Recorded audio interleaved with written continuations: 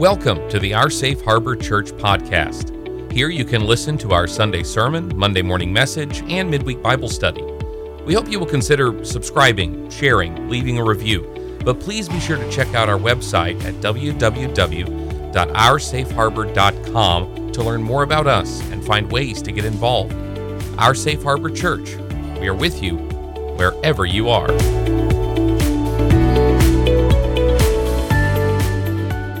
Here we are, about to wrap up the book of Hebrews. We're in chapter 13, verse 1. So glad you joined us on this journey. I hope that you continue with us.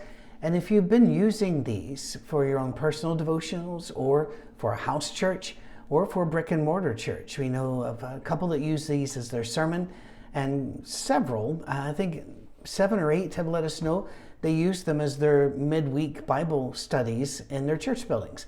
That's great and fine. We will never hit you up for a penny, but we would love to hear from you that you're using these, because that just encourages us. All right? Remember now all the stories, all of the argument to bring these people back from cooling off their faith to being excited and engaged again. They were very disappointed because the way Jesus was Messiah was not the way they wanted Messiah to be. And that's always a problem. Whenever you expect one thing, but you get another. Now, you and I would make a big argument that what we got was better than somebody riding a horse, leading an army, and reestablishing the borders of the kingdom of David.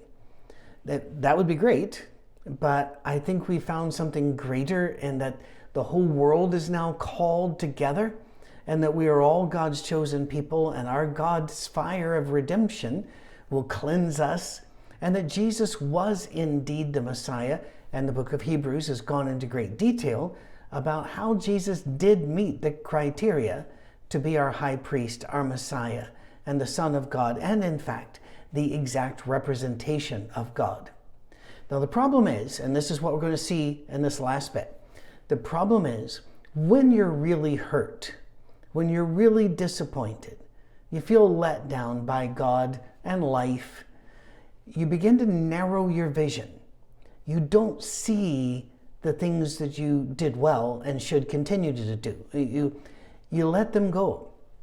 It's rather like somebody in the throes of clinical depression, not just average everyday depression, where we can feel sad and blue for a day or 7 or 10, but clinical depression. One of the signs is that they let the day-by-day stuff slide. The check register is no longer being kept up to date if they're of the age where they use checks. The house becomes very untidy when before it was tidy. Laundry's not getting done. Meals aren't being prepared. You start seeing things just drop. Personal hygiene begins to suffer. Not with all people in clinical depression by any stretch of the means, but generally that's something we look for. Here, their faith was getting untidy. The things that they did really well as Jewish people, and the Jewish people did community really well, and still do. It was starting to fall because they were disappointed. Jesus hadn't come back. It had been decades. And so the writer of this sermon, which the book of Hebrews is really a sermon, wraps up not by going right back and reviewing everything that they just wrote, but rather giving admonitions to re-engage with their faith on a day-by-day basis by doing good, by staying away from evil. I mean, that's as simple as it gets, but that's what God wants, and it's so offensive to people. He tells Naaman to dip 7 times in a Jordan, and Naaman is very, he's upset by that. He's offended because they have prettier rivers where he's from, and why would he have to go there and do this? His own servant says, listen, if he'd asked you to do something really big and difficult, you would have done it. He's just asking you to do this simple. So Jesus comes along and says, love God and love your neighbor as yourself. And we're going, yeah, sure. And what? And churches have piled hundreds and thousands of and whats to that. Worship this way, behave this way, dress this way, act this way, think this way, and don't do this entire 5,000 bad list over here. Where Matthew 25 says, you can come into heaven because you took care of me when I was hungry, when I was in prison, when I needed clothing. And people are going, what? We don't remember doing that to you. And Jesus says, if you did it to anyone, you did it to me. Come on into heaven. And we read that and we think, nope, too simple. We have to make this complicated.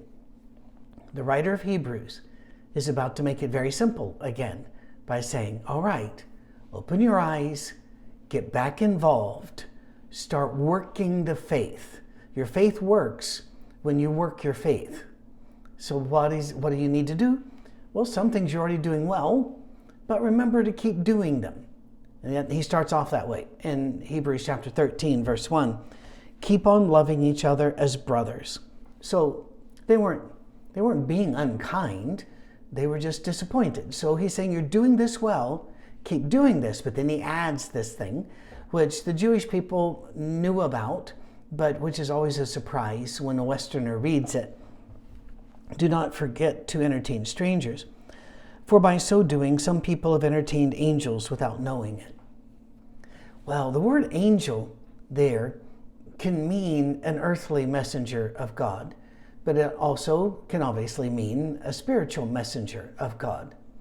So I think here we're talking about the spiritual, and he's saying, remember, when you see somebody in need, you take care of them. For who knows, but you've taken care of an angel and not even known it. Other times, I think you could make an argument, although I think this is a spiritual angel, I think you can make an argument that be kind to people, help them along their way, because you might have just come across one of God's human messengers who's on a mission, and your job is to help them get from place to place. Now, I was very, very humbled, probably 3 years ago now, when I went up for the state of Ohio, which I've done now for, I think, 22, 23 years, and taught in a special program they've got. There are several of them that they call me up to do this on. And this particular one is for people who are moving from other medical fields or administrative fields into becoming nursing home administrators or assisted living administrators, and actually really running the whole show. They've got to get all these qualifications. And I'm one of the people that goes up and teaches the courses there. And there are a variety of courses. Everybody always wants to know the subject. That's not the issue. This particular time, I taught on death and dying. And it was a great class, a lot of story sharing and the like. And one of my rules when I go to speak somewhere is that I will stay around as long as anybody wants to talk to me. I don't bolt for the door unless I've got a plane to catch. So I'd spoken to many. They had eased out. Most of the time they get out of there because they've got an hour break before the next speaker. And so, the few people there, great. And then a Jewish man came up to me. He was wearing the yarmulke and had shared a couple of the stories, which were really good. I really enjoyed it. And he came up to me as I was leaving out toward my car, and he goes, Dr. Mead, Dr. Mead. And I went, yes, sure. Stopped, turned around to talk to him. And he handed me $1. Now that was a first. And I said, why are you handing me $1? And he said, in his religion, and I'm assuming he's a conservative Jew. He could have been Orthodox. There are different, Reformed Jews. There are different groups. But he said, in my religion, when you find someone who is a messenger of God and who is doing good work for God, you are asked to bless them with $1 to help them on their way. And I was just really touched. By the way, this is not a hint for you to give me $1 when I come to your place, all right? I'm being paid. But this was just an amazing, and all of a sudden that $1 is a very holy thing in the wallet. That Jewish concept of you take care of people who are blessing you or who need your help because they might be a messenger of God is revealed here, saying, remember, you might have already done it, so you need to keep your eyes open and be ready for the next one. Remember those in prison as if you were their fellow prisoners, and those who are mistreated as if you yourselves were suffering. Well, I need to remind you about this. Prisons in most of the world, the people only get clothes if you bring them, food if you bring them, toothbrushes and soap if you bring them.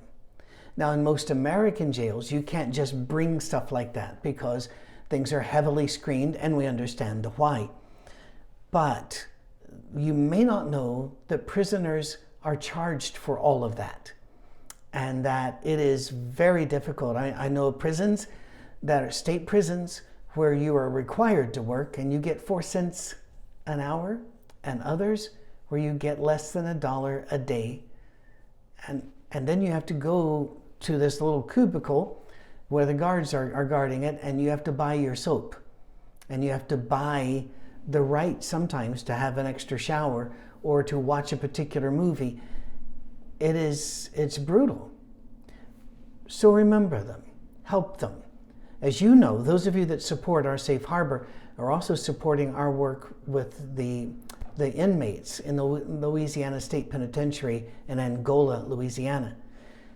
When this is being recorded, which is about a month before you will see it, I believe we were up to 27 inmates that are studying the notes from the sermon together every week, and together in different groups because they're in different camps. And one of them I know of is in death row.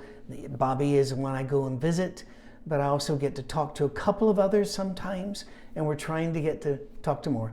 But the point is, we go down there, and our Safe Harbor makes sure that I've got money in my pocket, because I can take in money and I can take in my ID. That's it. And if I'm going on to death row, I can take up to $50, and that I can use to buy food for Bobby and for the people on his wing, I guess is what you'd call that, cell block. Or I can put it into his account so he can go to the commissary and buy art supplies because he's an amazing artist. If I go into life row, which I've not done yet, but they've told me I can carry up to $100. Well, that's given to us by people like you. When you support our Safe Harbor, you're doing that. GraceWorks, One Generation Away, all sorts of Flint Global, all sorts of amazing charitable works. But there's another thing you need to remember about prisons. In this day, and in many places in the world today, if you come to visit a prisoner, you are then marked as a possible disruptor of society, maybe in league with criminals. And you, especially back here, you would have been followed, you would have been marked, the authorities would know your name, they would probably watch your movements, you would immediately be a suspect because you visited a prisoner. And the writer here is saying, you do it anyway. Jesus did the same.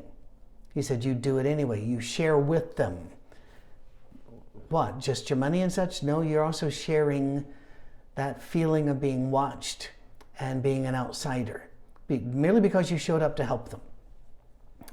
In America, that's not the way it works. At least I've never heard of it working that way here or in Britain or in France or Germany. But there are still places in the world where immediately you're a suspect if you care about a prisoner. What are we told to do? Do it anyway. Because this world isn't our home. We are pleasing our King, and our King is not on earth. Okay, marriage, it says, should be honored by all. Once again, there have been many religious movements through history where marriage was considered, the second option. The first one is being a virginal forever, celibate forever. That was supposed to be a higher calling. It's not what the scripture says. If you have the call to be celibate and single, well then God bless you, because that's a really amazing call to have. I heard one fellow explain why after many, many years he'd gotten married. He said, I had the gift of celibacy. And then I met this person and I gave it back. They got married. Marriage is honorable and we should treat it that way. I love humor, absolutely love humor. But I just do not care for a comedian making fun of the wife or making fun of the husband. No. In fact, you'll hear me say an awful lot of deprecating things about myself. Or you'll hear me do jokes and humor all the time because that's how I get through my life. But you can go back for the last 40 years. I've been on record somewhere. And you'll never hear me making fun of my wife or saying anything bad about her. And if she ever burned a meal or wrecked a car or did anything silly, you'll never hear about it. Marriage is honorable. It should be treated that way. And the marriage bed kept pure, for God will judge the adulterer and all the sexually immoral. Yeah. The world thinks that's just insane. You've only been with one person and that's all you're going to stay with. Well, you're really missing out. Not so much. You learn to love each other and you learn who the other one is. And since you're always changing, marriage is always new if you let it be. God says, do this right. Let's not invite other people, even in your brain, into the marriage bed. Keep your lives free from the love of money and be content with what you have, because God has said, never will I leave you, neither will I forsake you. So we say with confidence, the Lord is my helper. I will not be afraid. What can man do to me? So you visit the prisoners, you do what you're supposed to do in marriage, you live a good life. And if the world doesn't like it, that's okay. We're not here for that. We're not here for the accolades of the world. And if you really want to be happy, the secret's given to you here. Be content with what you have. Keep your lives free from the love of money. It's all right to have money. It really is. I have certainly in my life been blessed by people who were successful in business, who were inventors or engineers, or who won awards and then decided to share it with me or with the church I was serving, or to share it with a bunch of people, and I just happened to be in a bunch. Time after time, I've been given meals by people who had the money to do that and helped me get a ticket to the next place overseas because they had the points. They were using this to bless others. They didn't love their money, they were using their money. And I think we need to remember, being rich does make it harder to get into heaven. Jesus said that, and I believe it. But being rich doesn't mean you're not going to heaven. It just means you need to keep focused on who you love, and it's Jesus, not the faces on the bills or the banknotes in Britain, all right? Also, you want to be free and happy, and then like what you've got and want what you have. Like what you've got and want what you have, and you're going to be an amazingly happy person. Try it. Remember your leaders who spoke the word of God to you. Consider the outcome of their way of life and imitate their faith. It sounds a bit self-serving here, okay? But many of you are actually using our Safe Harbor as an add-on. You still have another place, whether it's brick and mortar or it's a house church. You've got another group, and your giving is going to that group because they feed you and lead you, and that's exactly what you should do. So this is not a call for money, all right? But it is a call that if I've helped you, remember me in prayer. Remember that sometimes that Patrick, just like every other human, needs somebody to lift up his arms so that the battle can be won. And that doesn't have to be money. That can be just an encouraging text, an email. It could be just a prayer that I never know about. But do that not just for Patrick. It's not about me. Whoever brought you to Jesus, whoever is leading you to Jesus. See, to me, that would include, I know it's not referring to my mother, but my mother's alive, my father's passed. But my mother did a lot in her own way to make me be who I am today in the good. She's not responsible for the bad. And therefore, I honor her. This very day, I got to the office about 4 hours late because took my mama to a hearing aid appointment, and then she needed new shoes, and so we went and we bought some shoes. We bought 3 pair of shoes. And then she had this list of grocery stuff that she just kind of needs, and so we did that as well. And I got to do it. I didn't have to do it. I got to do it because honor your leaders. I really have tried to find a couple of specific teachers, one a Bible teacher, one an English teacher, that I could go and thank. And as far as I can tell, they've never been on social media. They have zero presence out there, and I cannot find them. And I'm not going to pay a private detective or anything like that. That's not what it was about. It was just to say thank you. Because I'm really a Christian more because of white-haired ladies in damp church basements who taught Sunday school than any sermon. And because of my mom, because of teachers that taught me how to read and how to appreciate what I was reading. Thank them, support them, care for them, rally around them. It means far more than you might think. Jesus Christ is the same today, yesterday, today, and forever. But do not be carried away by all kinds of strange teachings. It is, again, it's almost like reading Proverbs. Each verse is a different thing. Whenever I've talked to people about change in religion, I've often had people say, God, there's no shadow of turning in him, and Jesus Christ is the same yesterday, today, and forever. Absolutely. But your interpretation of Jesus Christ and how to apply the reality of Christ changes with your knowledge, with the situation, with the culture, with information. Therefore, while Jesus is the same, we have to change, adapt, and find ways to bring him to us in a purer way. And besides, a lot of things that we used to say were taught to us by Jesus were not. They were just part of our traditions. But we're not special. That's been true throughout history. Jesus talked about a woe unto people who taught for law the traditions of men. We've all done that. And so we need to keep focusing on Jesus. And then he says, don't be carried away with a lot of strange teachings. I run across some real strange ones. And I'm afraid to list examples here because you might have one of them. Christians, we don't need to be thinking about weird conspiracies or phenomena or beings or any of it.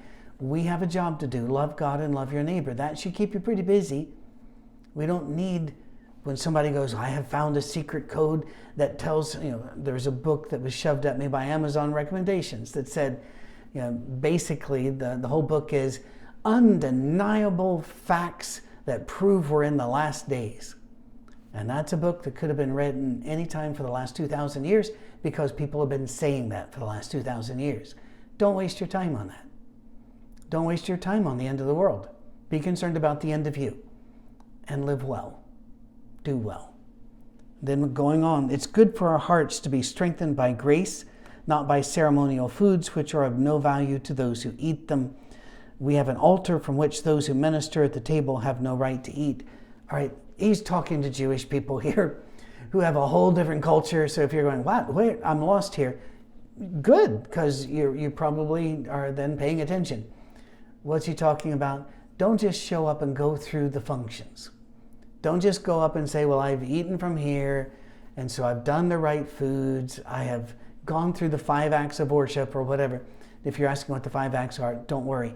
That's just something which some religious tribes teach. It's not found in Scripture.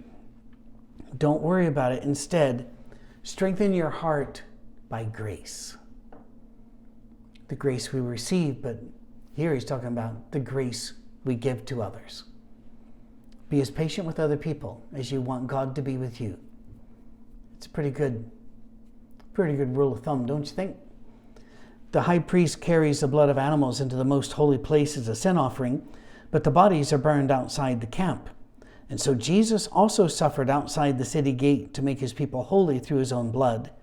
Let us then go to him outside the camp, bearing the disgrace he bore. If you've been following through Hebrews, this should be setting off little bells in your head. The Hebrew people who had followed Christ as their Messiah had been jeered at, laughed at, and shamed by it. And this is why the writer of Hebrews goes, God's not ashamed of you. Don't be ashamed of him. And here they're saying you may have to walk outside the camp to be with Christ and bear the same shame that he bore.